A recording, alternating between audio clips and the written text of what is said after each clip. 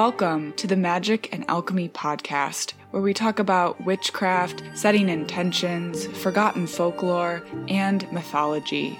Created by Tamed Wild, magicandalchemy.com is a collection of stories, rituals, and articles crafted by a variety of creators and writers, including myself, Kate Ballou, and my co-host, Kristen Lisenby.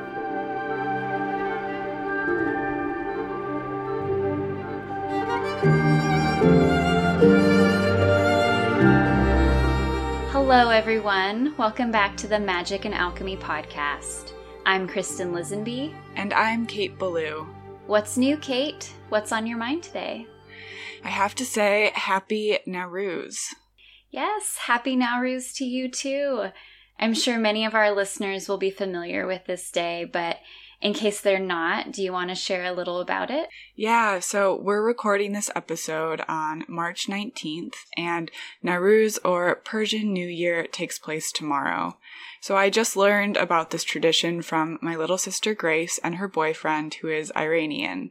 Nowruz comes from Zoroastrianism, which is an ancient Persian religion that predates both Christianity and Islam back 3,000 years.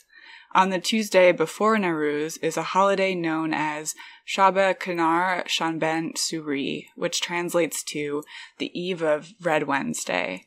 On this holiday, you jump over fire, asking the fire to take away bad luck and to bless the year ahead.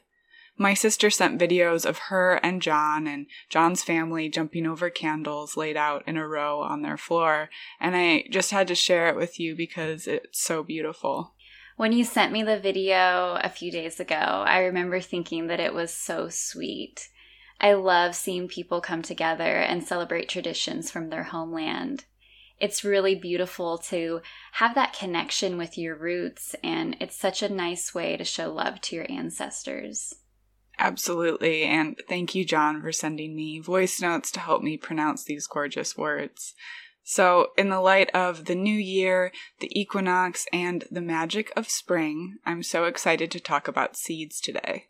Yes, me too. I know that we've mentioned seeds several times so far this season. If I'm not mistaken, I might have even mentioned them in our very first episode, which was dedicated to Samhain. At that time, it was the end of harvest season when the plants were drying out and seed saving was in full swing. To me, there's definitely a crone energy when it comes to seeds, especially if we're collecting them at the end of a harvest. Most of the time, we don't sow a seed right after a plant gives it to us. We hang on to it, sometimes for several months. We store it in a cool, dark place and let it rest until planting season is upon us once more. Yeah, the crone is so patient. But then, of course, on the complete opposite end, there's the maiden aspect of a seed. Like the maiden, which we talked about in depth in episode 18, the seed appears unassuming, but is literally bursting with potential and possibility. She's ready to grow. And it wouldn't be right to talk about seeds without mentioning the mother archetype as well, because after a seed is planted and gets the perfect combination of earth, sun, and water, a plant is born.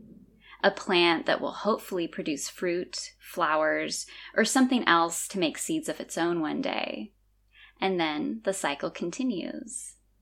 So I guess we can say that the seed is not maiden, mother, or crone, but all three, a triple goddess of the plant world. I love that. Just like the moon, seeds go through their own phases and cycles.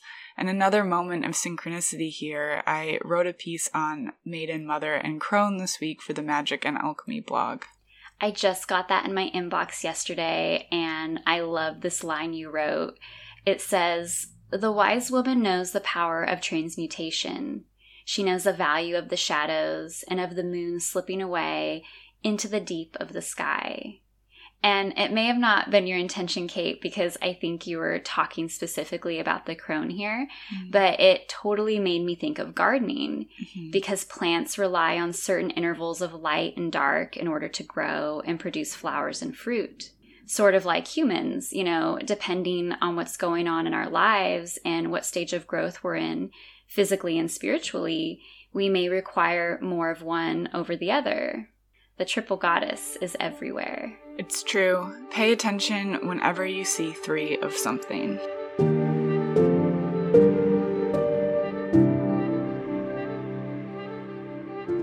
When I consider seed divination or seed magic, I first think of my childhood, when making a wish before blowing the seeds off a dandelion or plucking petals off a daisy with the iconic "they love me not" were popular games. I found a few rituals from 16th through 18th century England that reminded me of these childhood seed spells. The article I found them in, which is titled English Love Divination, explains that spellcasters would use hemp seed on St. Valentine's Day Eve to catch a glimpse of their future love. They would take a handful of hemp seed, stand in a garden or on a church porch at 12:30, set their intention, and walk home scattering the seeds, all the while singing, "Hemp seed I sow, she or he or they that will be my true love, come and rake this hemp seed after me." According to this article, when the person made it home, they were to look over their shoulder, where they would see a ghostly presence raking the ground behind them, which of course would be their future sweetheart. And I suppose it's not all that surprising that seeds and wishes go hand in hand. We talk about planting seeds to grow plants, of course, and planting intentions to give life to our desires. This concept is something that I can get lost thinking about. Like, a seed is not just a seed, but also a plant. It can represent a person, an idea, the universe. It's a symbol of life in general, no matter what stage it's in.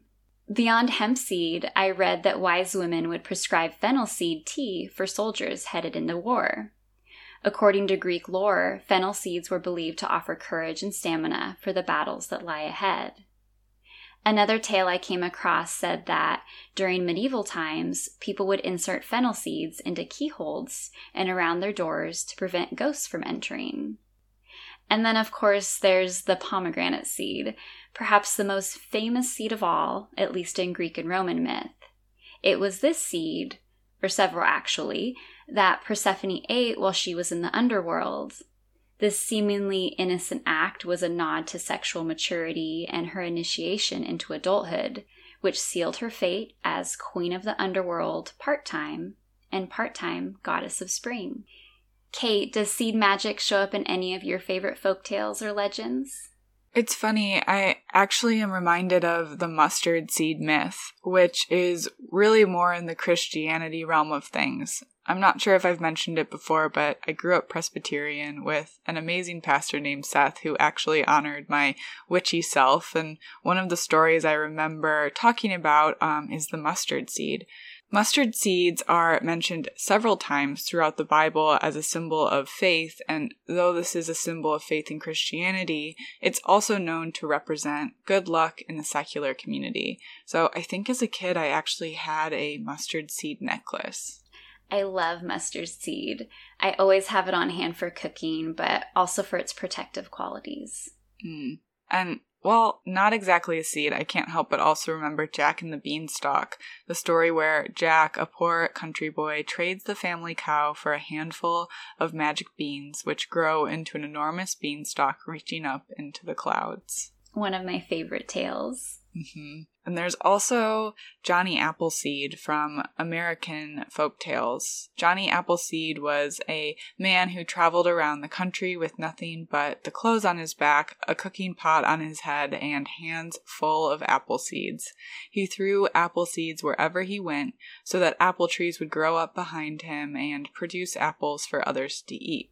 This is another great story, and it makes me think of the proverb, "A society grows great when people plant trees whose shade they know they will never sit in." That gave me truth bumps. I also found some really interesting folk tales about the importance of where you plant things. So there are many superstitions about what you should plant in the garden and where. Plant elder and bay near the house to protect from evil. Plant lady's mantle that will gather dewdrops with magical properties. Plant foxgloves near your home to stave off bad luck. And plant house leeks on your roof to protect your house from lightning. I really enjoy discovering, partially forgotten folklore and uncovering these ancient rituals involving seed magic. Because as evident by these stories, the seed can be so many different things, and it's really beautiful and insightful to read about people's interpretations of something that's been around since the dawn of time. But then there's also the part of me, I think the practical gardener side, that wants to say all this seed divination talk is really fun and interesting. I love it. It has merit. I could talk about it all day. But let's not forget that seeds are more than symbolic representations of archetypes and abilities. They are also necessary for our survival.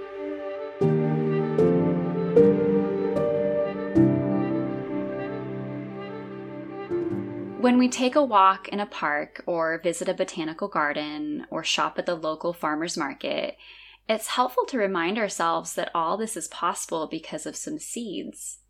As somebody who strives to grow all the produce that they consume, which I'm currently still working on, I think caring for a home garden, no matter the size, is something that makes us reflect on our relationship and reliance on the things we plant, literally and metaphorically.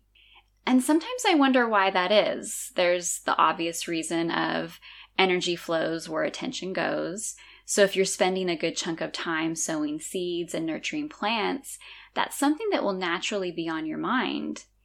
But I also think that for some of us, when we work with seeds and plants, we likely drift off into some sort of active meditation. We may not be stationary, but will likely be quiet, or at least more muted than normal. Which is great, because just like when we meditate to communicate with the spirit world, silence is the realm in which plants speak. And I don't always mean speak in the traditional sense, but messages are sent, and it's up to us to recognize and interpret them. It's difficult to pin down exactly what it is I find so endearing about seed magic, or why I feel so drawn to work with them. I think sometimes I feel as if seeds bridge this gap between the spiritual and physical worlds, and also the logical, practical component of myself with the side that's away with the fairies. I also believe that there's a good chance that seed magic was one of the first forms of magic out there. Not because it's more special than anything else, but likely because it was available. Our ancestors used what they had, and they didn't always have money to buy new ritual tools and whatnot, but they likely had seeds and knew where to find them throughout the year. I love that perspective. I think it's really beautiful. And I also feel like part of your relationship with seeds is so special because all of the work that you do with your land in the Azores. So I just want to acknowledge how much time and energy you put there and how amazing I think it is. That means so much. Thank you. I often feel like an outsider here because I am in many ways, but forging a connection with the lands and native plants definitely gives me a sense of belonging. I also think the elders around here appreciate it because Azorians have a very close bond with nature, which is something I really admire. Yeah, I guess this kind of brings up the differences between our landscapes, right? Like the seeds that I plant in my city apartment are much different. Like my most successful plants in my yard here are poisonous or have just kind of volunteered. I have 4 o'clocks and planted datura. I have walls of ivy in the summer and a giant mugwort plant.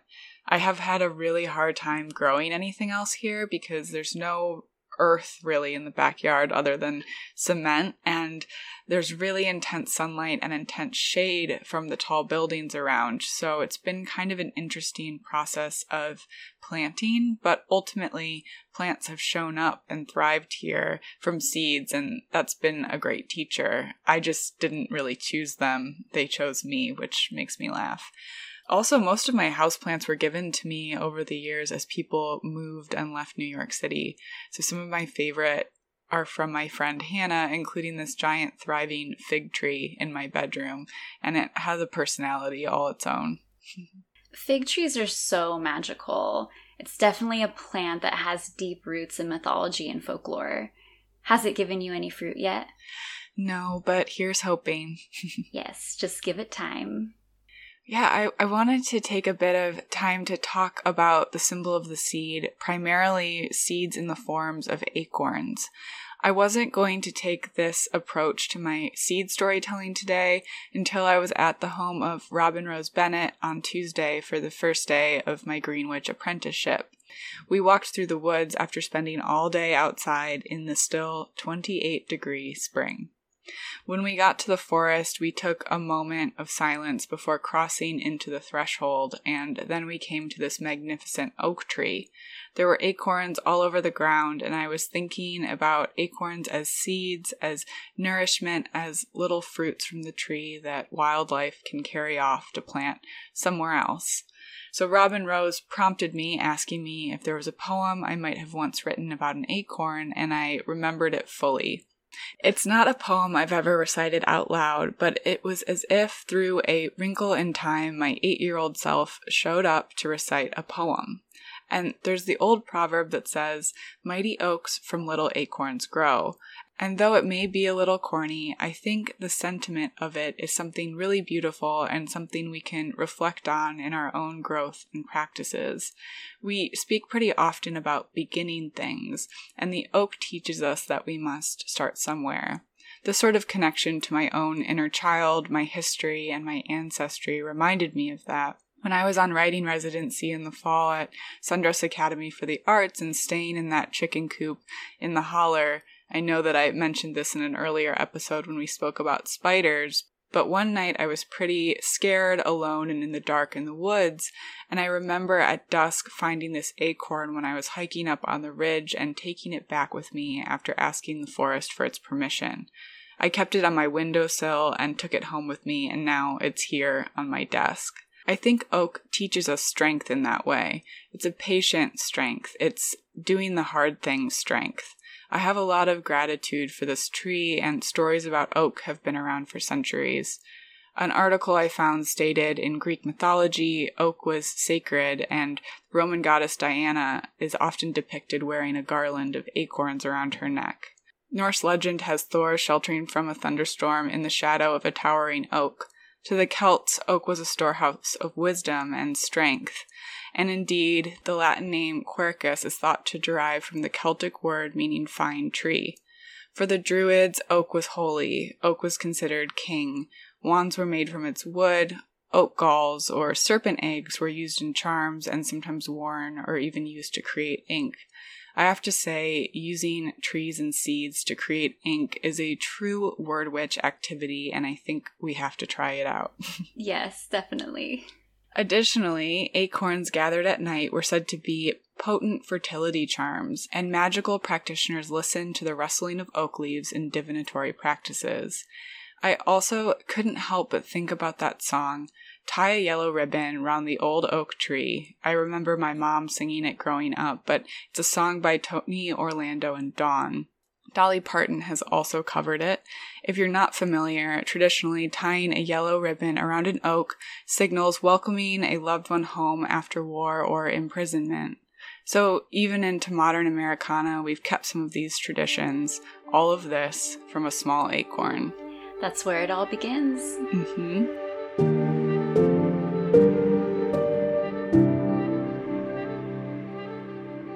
How do you incorporate seed spells and divination and magic in your craft?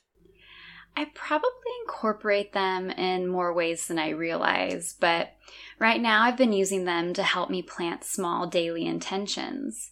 We're sowing a lot of seeds right now, both indoors and outdoors, trying to rev up our spring garden. So as I'm in the greenhouse mixing soil and prepping trays, I'm thinking about what seeds I'm planting, what properties are associated with that plant, and what goals or intentions I have that carry that same energy.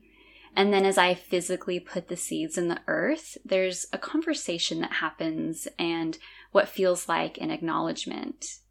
I also talk to my seeds and plants all the time because gardening is very ritualistic for me. What about you? I am so interested in how seed magic varies from one place to another. Like I sort of mentioned earlier, it's been kind of an interesting version of seed magic here in my apartment. I've really wanted to grow sunflowers, but was having trouble with that. I have some datura seeds still left over that I've been thinking about using in a ritual yet. I also feel like this apprenticeship in green witchery is going to guide me to this next sort of phase or experience with green magic. Something that I do really love is the idea of tucking an intention, like a written intention, into your houseplant.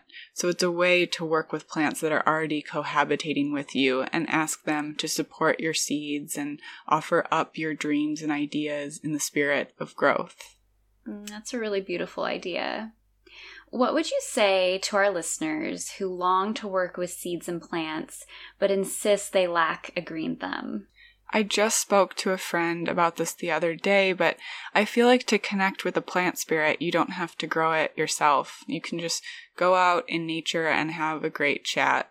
Like you were talking about meditating with the plants. I left an offering for a cedar tree this week, and she talked to me about strength and steadiness, and I think meditations like this can just be so great. You know, maybe you connect in with an acorn or another seed spirit in the wild.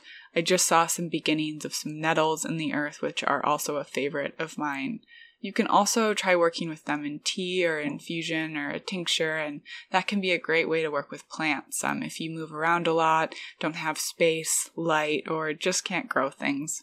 You could also put some seeds on your altar. I've never done this personally, but it did come to my mind. What do you think, Kristen? I love all these ideas, and I agree that there are plenty of hardy plants like nettle and dandelions that grow wild and are considered weeds by many, but are so nourishing to our bodies. So I think if you live somewhere woodsy or want to get out of the city for a weekend, organizing a walk with an experienced forager is a really great way to work with plants and bolster your confidence. Mm-hmm. I also always tell people to buy succulents. Most of the time, they do best with little intervention from us. You know, water them once a week, maybe even once every 2 weeks or 3, and they're happy as can be. But I think working with seeds is like anything, right? Practice makes perfect. When we first moved to the Azores and had all this land for the first time, we wanted to plant everything. Fruit trees, strawberries, root vegetables, we did it all. But of course, not everything survived, and I remember very clearly we had planted corn, our first time ever planting corn, and my husband's uncle came over and basically told us we were doing it all wrong, that we had planted it too close together, and so he started ripping up the stalks, which were as tall as us by that point. And we said, no, no. Even if we did it wrong, this is like school for us. We want to see what happens. You know, what does the corn look like? Is it really small, or is it full grown but with hardly any kernels? It may look like a gardening failure to some, but it's just a lesson from the plants, and next season we'll know better. So I guess that was a long way of saying that, you know, whatever you do, just don't be scared to try. I know that seeds are something that Tamed Wild often puts in their boxes for the monthly rituals, which I love. Because so many of us are visual people, we need to see to believe. And I think assigning a goal or intention to a seed during ritual and then seeing it sprout is really validating. No matter how many seeds we plant, it's so rewarding each time they sprout. It never loses its magic. Thank you so much for joining us today on Magic and Alchemy, a podcast from Tamed Wild. Again, we're Kate Ballou and Kristen Lisenby. You can find us online at K8Ballou and at East and Alchemy. Send us all of your questions, comments, or just say hello via email at podcast@tamedwild.com. You can view all the amazing offerings from Tamed Wild on their Instagram at Tamed Wild or on the blog magicandalchemy.com. Join us for next week's episode where we talk with a very special guest. Just a reminder that magic and alchemy are always available to those who know where to look for it. So mote it be or something better. Until next time.